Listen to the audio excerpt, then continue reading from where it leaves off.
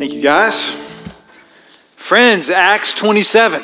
We are nearing the end of the Acts series, and when I said that in the first service, someone clapped, which was awkward. When we do our weekly prayer gathering on Wednesdays, which all are welcome to, 9 a.m. in the church office, we went around the room and introduced ourselves and said who we are and what chapter of Acts we started attending the church. So we've been here for 3 years, and by my count, we have 3 sermons left. So I'm going to be with us in Acts 27, starting in verse 13. We know that Paul has been on his 3 trials. He appeals to Caesar, and so he's placed on a ship to begin sailing towards Rome. And this is where we meet him and all those who are on the ship in verse 13. Now when the south wind blew gently, supposing they had obtained their purpose, they weighed anchor and sailed along Crete close to the shore. But soon a tempestuous wind called a northeaster struck down from the land, and when the ship was caught and could not face the wind, we gave way to it and were driven along. Running under the lee of a small island called Cauda, we managed with difficulty to secure the ship's boat. After hoisting it up, they used supports to undergird the ship, and fearing that they would run aground on Syrtis, they lowered the gear, and thus they were driven along. Since we were violently storm-tossed and began the next day to jettison the cargo, and on the 3rd day they threw the ship's tackle overboard with their own hands. When neither sun nor stars appeared for many days, and no small tempest lay on us, all hope of our being saved was at last abandoned. Since they had been without food for a long time, Paul stood up among them and said, "Men, you should have listened to me and have not set sail from Crete and incurred this injury and loss. Yet now I urge you to take heart, for there will be no loss of life among you, but only of the ship.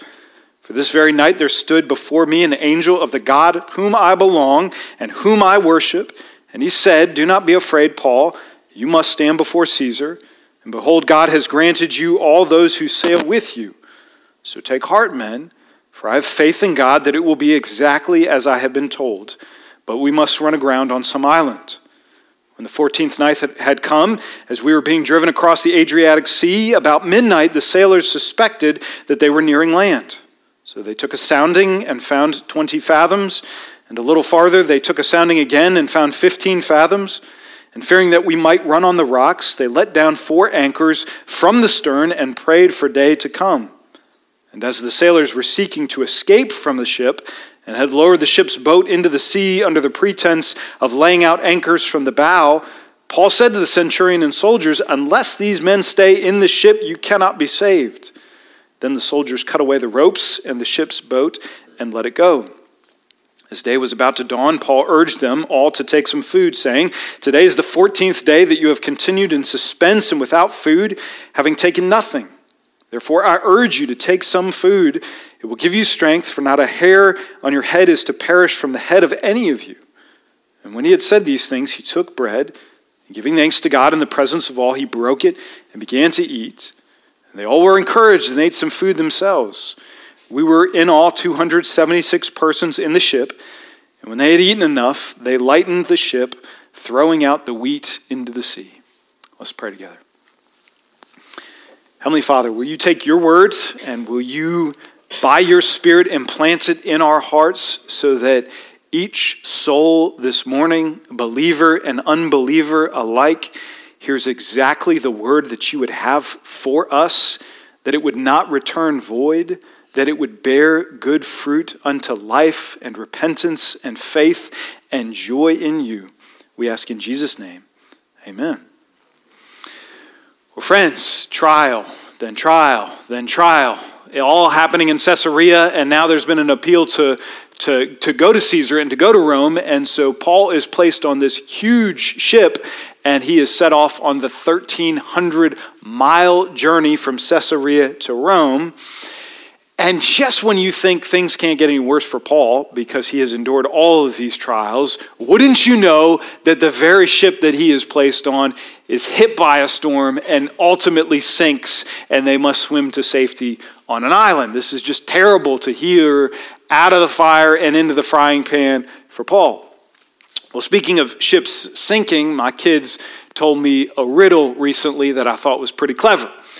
And that is, there's a boat on the water, and there are 40 people on board, and the boat sinks and 40 heads go into the water.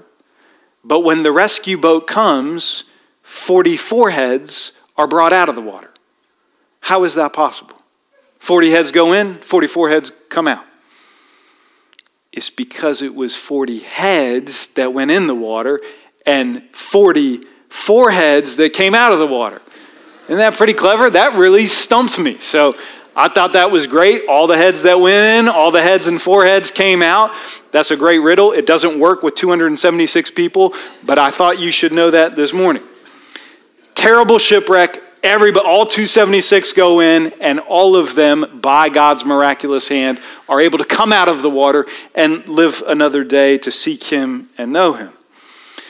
Well, in the middle of the terror of this storm, Paul gets up on 2 occasions and he gives 2 speeches. And when you put the 2 of them together, they actually form just a very simple thought, which is the main point of our sermon today. It's so simple a child could understand, and yet so deep and difficult, seasoned saints among us will struggle to apply it. And that is this: God's provision prompts happy praise. God's provision prompts happy praise. That's simple. You don't need an MDiv degree to understand that. A child can understand when God gives me something, I should turn around and thank him for that something. That's what we teach our children at the dinner table. When we pray, God gave us this food, we turn around and give him thanks. Children among us can understand and apply that to their lives. But think how deep and difficult this is, to be a watchful saint with even eyes to see all the ways that God provides day in and day out, maybe in ways we didn't want him to provide, and maybe we were distracted by wanting something else than the thing he actually gave us, but having eyes to see it and having a heart that's willing to respond to him with gratitude, that is deep and wide. And people who have been walking with Jesus for a long, long time are still trying to live this out in their lives. So let's watch it happen in real time. Let's see it in Paul. Let's apply it to ourselves. Verses 1 through 20, they tell us how we got in this mess in the first place. Paul makes this appeal. He's put on this ship with other prisoners, soldiers, sailors, merchants. They all go from Rome in the Mediterranean Sea they go from Caesarea heading off to Rome. And it's October now, and nobody really sails on the Mediterranean from mid-November to mid-March during this time. So they're kind of cutting it close. And they try to get from the island of Crete to the island of Malta. And as they're traveling, this storm just hits them, and it rages for 2 entire weeks. And things get so bleak, you can read about it in verses 18 through 20. Since we were violently storm-tossed, they began the next day to jettison the cargo. And on the 3rd day, they threw the ship's tackle overboard with their own hands. When neither sun nor stars appeared for many days, and no small tempest lay upon us, all hope of our being saved was at last abandoned. That is a bleak, bleak place to be. That's where Paul and his companions were. That's where some of us are.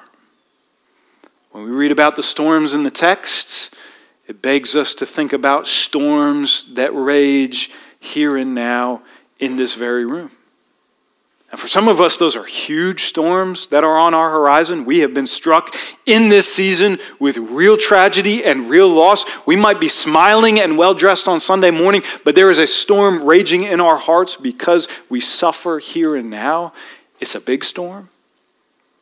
For others of us, maybe even a lot of us, it's more the small storm that never seems to end. It's the closed door, or the missed opportunity, or the dead ends, or the petty conflict, or the season of drought, or it's a season of singleness that I wish I was married, and a season of marriage that I wish I was single, and it's a season of apathy, and it's a season of misdirection and not knowing where I'm going. It's a small storm, and it's not really big, and it's not something I can complain about, but it's just here today and tomorrow and the next day and the next day. For some of us, It's not the big storm or the small storm. It's the storm we've just come out of and we're still limping. Or it's a real fear of the storm we face ahead, for the other shoe to fall and for something to happen. And we fear it and we are anxious about it. We know this well. Like Paul and his crew, when the sun and the stars have fled, there is nothing to lead us or to guide us or to give us hope in this very season. Saint, I know you know this, and I know you have experienced this. And I don't know about y'all, but at times like these, when we suffer, when we face hardship, the last thing I want to hear is a praise report from someone for whom everything is going well, right? If that's you this morning and you're in a job that you love and is secure, and you're in a happy marriage, and you have 2.5 kids that always smile for your Christmas card, that's great for you, and I'm happy for you most of the time. But to hear your praise report is not going to scratch where I'm itching in the valley of the shadow of death. I need somebody who knows what I'm experiencing and feeling. And so when Paul in our text, and when saints in this church who suffer still have praise on their lips, those are the people that when I suffer, I want to sit up and listen to. Tell me what you are experiencing even as you suffer. That's what happens in verses 21 through 26. God's provision prompts happy praise. They're in the middle of this storm, and it looks like they're all going to die, but an angel appears to Paul and says, nobody on this ship is going to die. Everybody's going to live. And at first thought, it's like, well, that's great for you, Paul. You had an angel show up with special revelation, tell you what's going to happen in the future. I'm a little lower on the ecclesiastical totem pole. I don't get angels. I don't get visions of the future. But what Paul does with that, what he takes with that, is seeing God's provision, and he shares 3 things to praise God for that are true of every single believer in this room, come storm or still waters.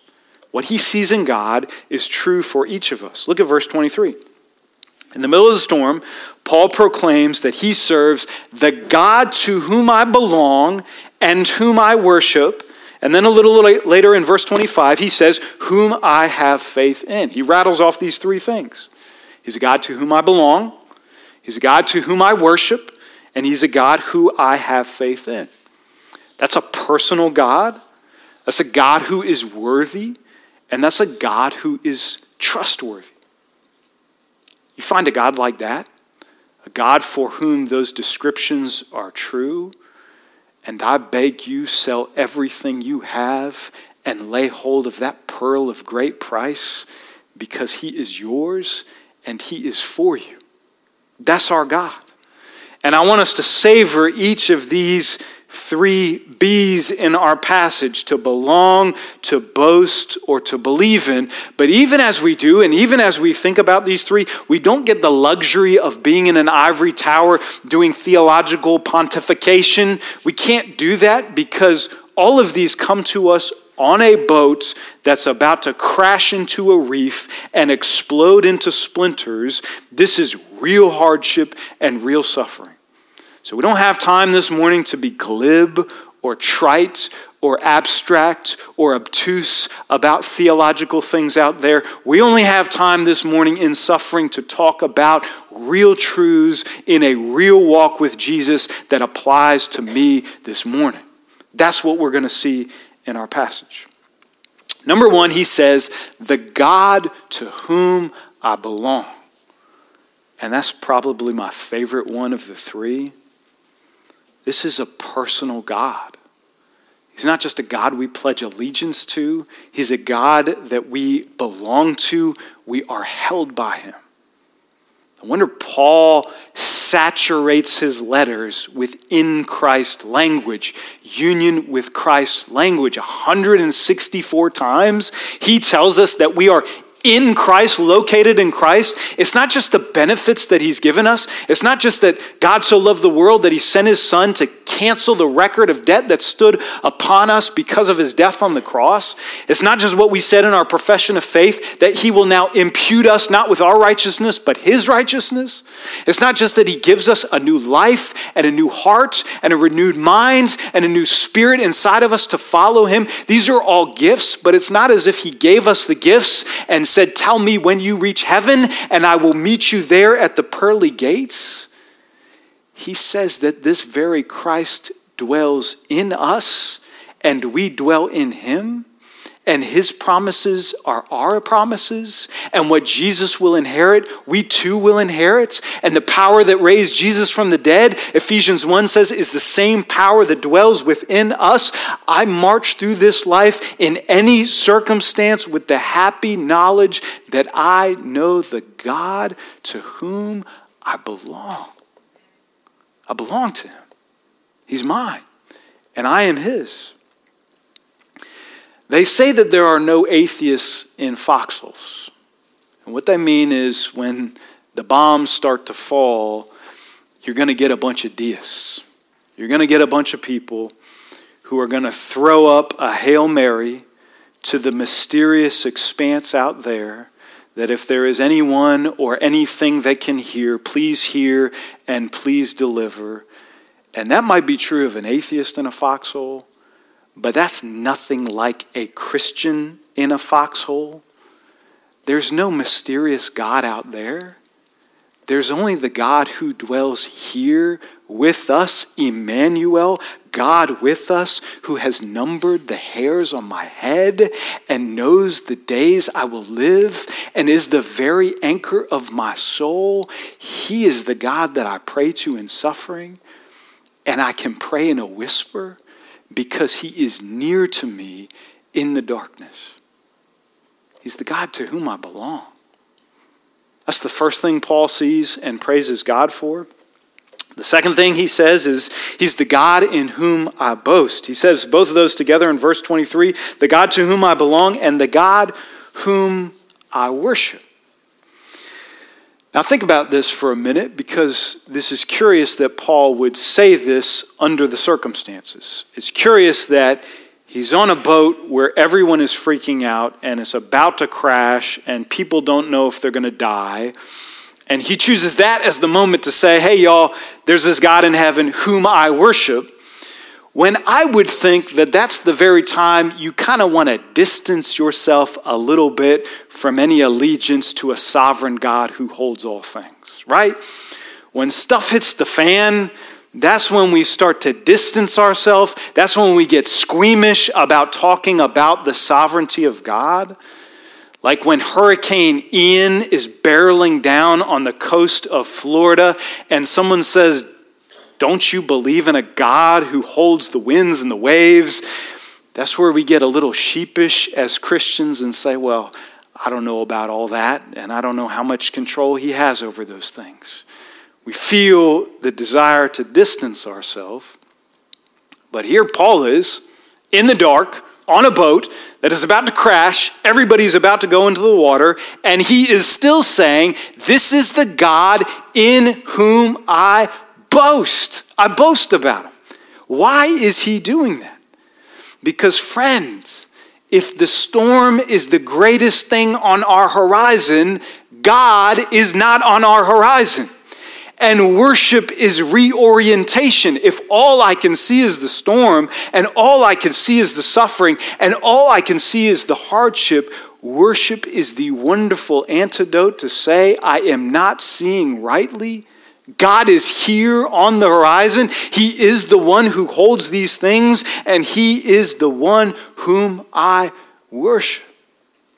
Whether we get a guarantee that we're going to make it out of the storm alive, like Paul does, or we don't get any guarantee, like Shadrach, Meshach, and Abednego, that I'll make it out of the fiery furnace, he will still always, ever, only be the God in whom I boast. How could he be any less? My safety doesn't make him less worthy.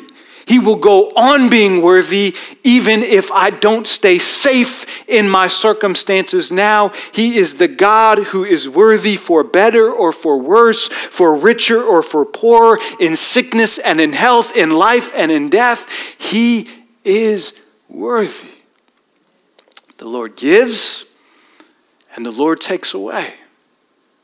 And I look out on this precious body and I know stories in which the Lord has taken much from us. The Lord gives, the Lord takes away.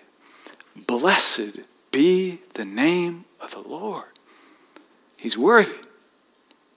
If I'm going to boast in anything, Paul agrees with Jeremiah, let him who boasts boast in this, that he knows and understands and is known and is understood by the Lord.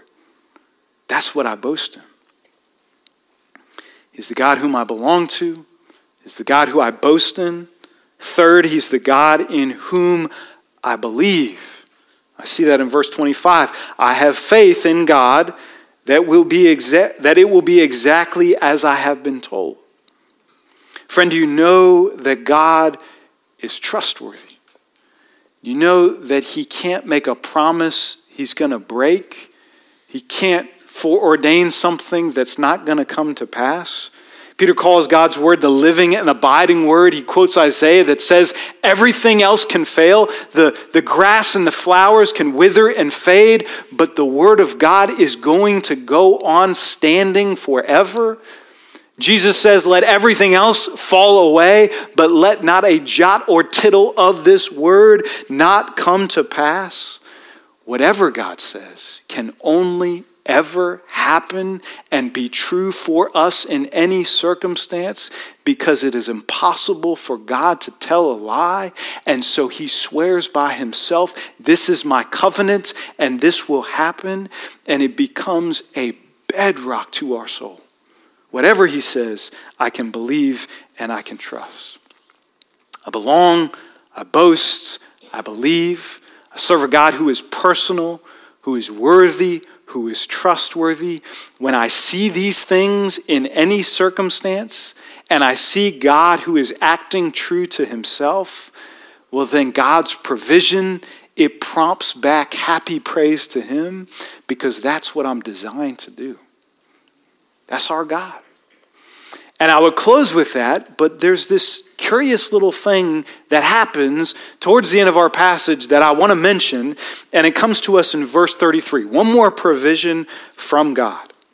In verse 33, it's the dawn on the 14th day of the storm, and they're about to shipwreck, and Paul stands up and says, hey y'all, it's been 2 weeks. You've been doing nothing but fighting this storm. You haven't eaten anything. Let's eat something. Let's eat and get our strength. And then look at verse 35. And when he had said these things, he took bread, and giving thanks to God in the presence of all, he broke it and began to eat. Does that sound familiar to y'all? Have you heard that verse somewhere? Is that somewhere else in our Bibles? Like Luke 22:19. Jesus and his disciples in the upper room. I'm going to read Luke 22 while you guys keep your eyes on Acts 27. Jesus took bread, and when he had given thanks, he broke it and gave it to them. It's almost the exact same verse in the upper room as the verse on the boat in the storm, and this has sent commentators into a tailspin. Is Paul serving the Lord's Supper here? Is that what he's doing? Or is this just a coincidence of the words? And why would he serve the Lord's Supper if he got a bunch of unbelievers on the boat? Is he just serving the Lord's Supper to the Christians who are here and his breakfast to the non-Christians who are here? And if it is the Lord's Supper, where's the wine? What is happening here? Settle down, everybody. I'm okay with a little ambiguity here, but I am 99% sure that Luke knows what he's doing. That it was not lost on him when he wrote the gospel and wrote volume 2, the book of Acts, that he was writing the identical verse here. And whether this really is big C communion meal, or it's just a little c communing meal with Jesus, it is still the shepherd of Psalm 23. He sets a table before me in the presence of my enemies. When I am pressed on every side, he feeds me. And is there any sweeter bread that comes to us than manna served in the desert? What is more precious in the storm when the clouds part and Jesus' kindness shines through in a moment and we're overwhelmed by his grace? How precious. Next week is a Lord's Supper Sunday. We're going to show up here in this place and we're going to do what I actually think is happening in this passage among the believers. We're going to line up at a table in which our shepherd serves us a meal. He's the one to whom I belong. He's the one who I boast in. He's the one whose every word I believe. And we will feast with the one who feeds us in the storm. Hallelujah. Let's pray together. Heavenly Father, feed us even now. Don't make us wait a week. Your word is the bread of life. Man can't live on bread alone, but by every word that proceeds from your mouth. And we have tasted and seen this morning that you, the Lord, are good. So feed us, nourish us for the week ahead to celebrate you in all circumstances. We ask in Jesus' name. Amen.